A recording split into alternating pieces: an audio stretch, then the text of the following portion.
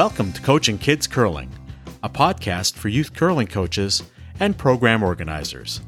I'm Glenn Gabriel, a certified curling coach and coach developer who lives in Pickering, Ontario, Canada. My mission is to give you the advice, resources, and inspiration you need to make your program better. They call curling chess on ice, but the actual game of chess is something that means a lot to me and my family. In this special Father's Day episode, I explain how chess connects me, my dad, and my son.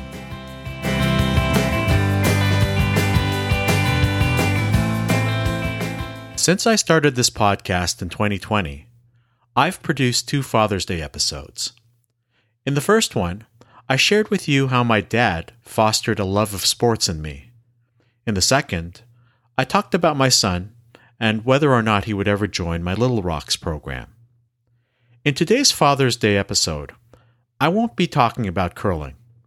Instead, I'm going to talk about a game that connects me, my dad, and my son. It's a game that's often compared to curling. I'm talking about chess. Part 1. My dad teaches me the game. I learned how to play chess from my father, Osias Gabriel.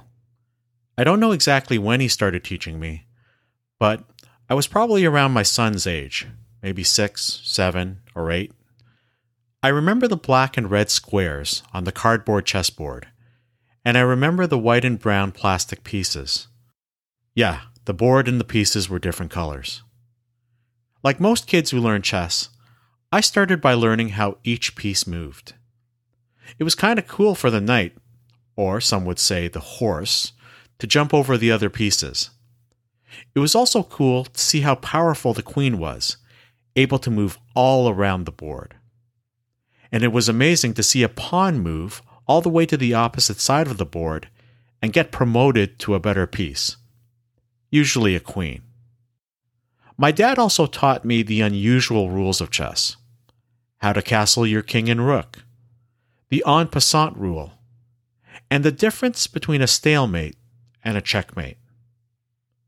I learned all of this from my dad. My dad was also my first and most frequent opponent. Now, there's one thing you should know about my dad. He never let me win. Don't get me wrong.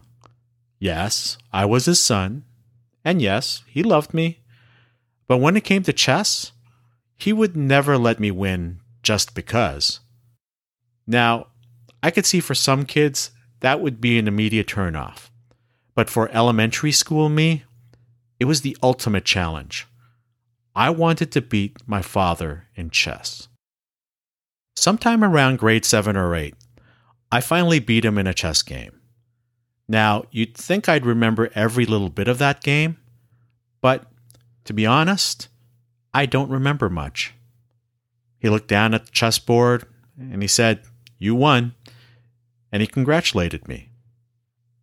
But instead of feeling excitement, it felt disappointing. Dare I say bittersweet. Today I think that beating my dad in chess that day was probably the first time I realized that my dad wasn't invincible, and he was like everyone else.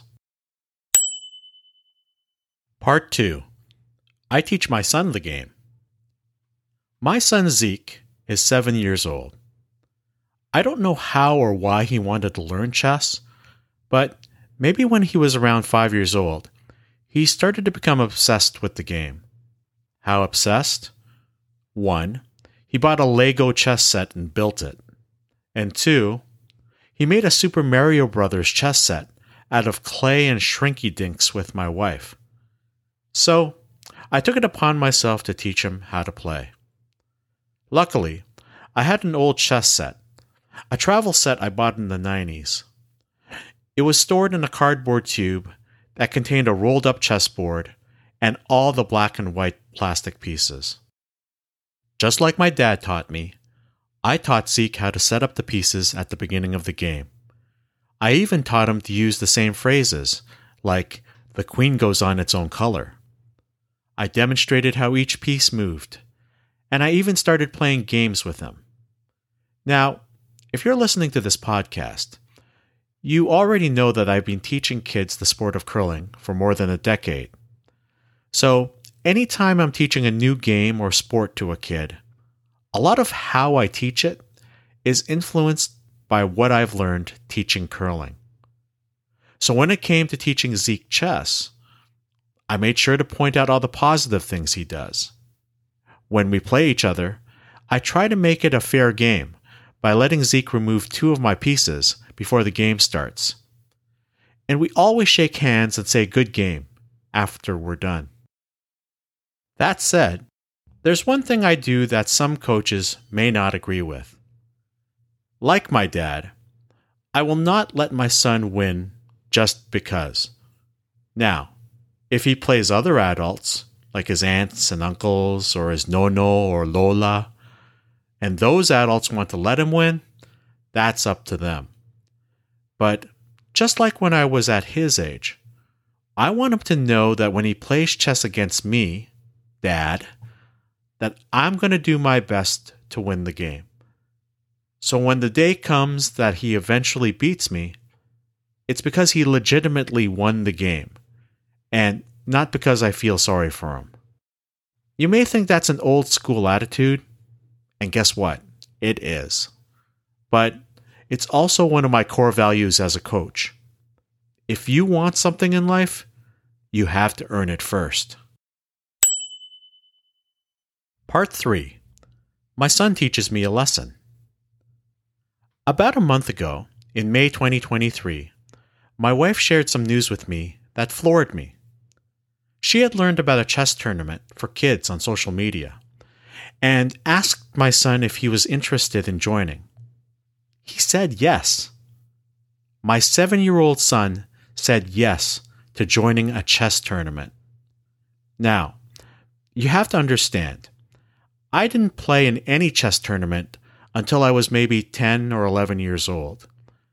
It was an inter-school tournament, and I remember making the bus trip to another Catholic elementary school in Toronto. I remember walking into a big gymnasium where I saw tables and chairs and dozens of chessboards. I also remember being as nervous as heck. I played well, but I lost both my games. Fast forward to my son's chess tournament. It was held at Code Ninjas, an after-school facility in Pickering that specializes in kids' programs in coding, 3D printing, and robotics. Zeke was placed in the youngest age group, the under-8s, with 7 other kids. When you factored in all the age groups participating, there were around 50 kids playing chess that Sunday morning. I have to admit, it felt strange seeing my son sitting across a table from another kid with a chessboard in between them. I was sitting in the lobby with the other parents, our kids playing in a separate room, and with a wall-sized window between us. It kind of reminded me of watching the young competitive teams I used to coach when I was a bantam and junior curling coach. You felt helpless to do anything, except look at your team through the glass and maybe give them a thumbs up or a smile and a wave. You thought to yourself, have I prepared them properly? Will they remember the basics of the game? Will they behave nicely? Those were the same thoughts I had looking at Zeke through the window. I couldn't help but look around at the other parents. By the expressions on their faces and the way they spoke about the games, some of them were super invested in their kids' results. Others, like me, kept expectations low. I struck up a conversation with a dad sitting next to me. His son was in Zeke's division, and he was already taking coding classes at Code Ninjas. He was just starting to learn chess and wanted to take part in the tournament. His dad admitted that he just wanted his son to enjoy the game, and not to take any loss too hard. I told him that those were my goals for Zeke as well. I looked in the room and noticed that most of the first games had ended, but that Zeke and his opponent were still playing their final moves. A minute or two later, I saw that Zeke had lost his first game. He had a sad look on his face and was searching for a staff member to come over and confirm the result. I felt bad for him. I mean, who wants to see their kid lose anything? But when I looked back through the window, I noticed that Zeke and the other kid were setting up the pieces again and playing another game while waiting for the next official game to begin. This time, Zeke was talking to the other player, enthusiastic and excited.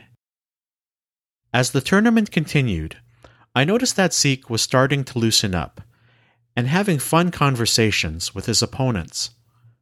I've watched a lot of chess videos lately on YouTube, and while Zeke isn't that good yet, his behavior reminds me of a chess hustler, or at the very least, someone who likes to chatter while he plays. Now that's something my father and I would never do. Both of us played the same way. We would keep quiet and focused over the board while we were playing. My son?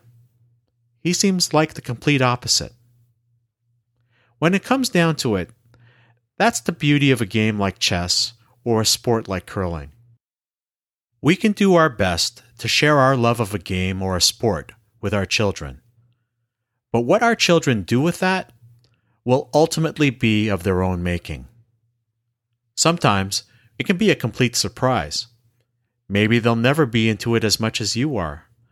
Or maybe they'll take their love and passion of it in a completely different direction that you could have never predicted. That said, no matter what happens, chess is something that my son, his father, and his Lolo will always have in common. And I'm proud of that. Happy Father's Day! If you're a supporter of this podcast, I encourage you to follow our Twitter account, which is the @ followed by Kids Curling. One more time, the @ followed by Kids Curling. I'll also have that Twitter handle listed in today's show notes. This has been the Coaching Kids Curling podcast. To reach me, Coach Glenn, please email coachingkidscurling@gmail.com. To follow the podcast for free, visit our website, coachingkidscurling.com. You can also find show notes and links to the resources mentioned in this episode and in previous episodes. The intro and outro music is Golden Sunrise by Josh Woodward. Thanks for listening. Good luck, and happy Father's Day!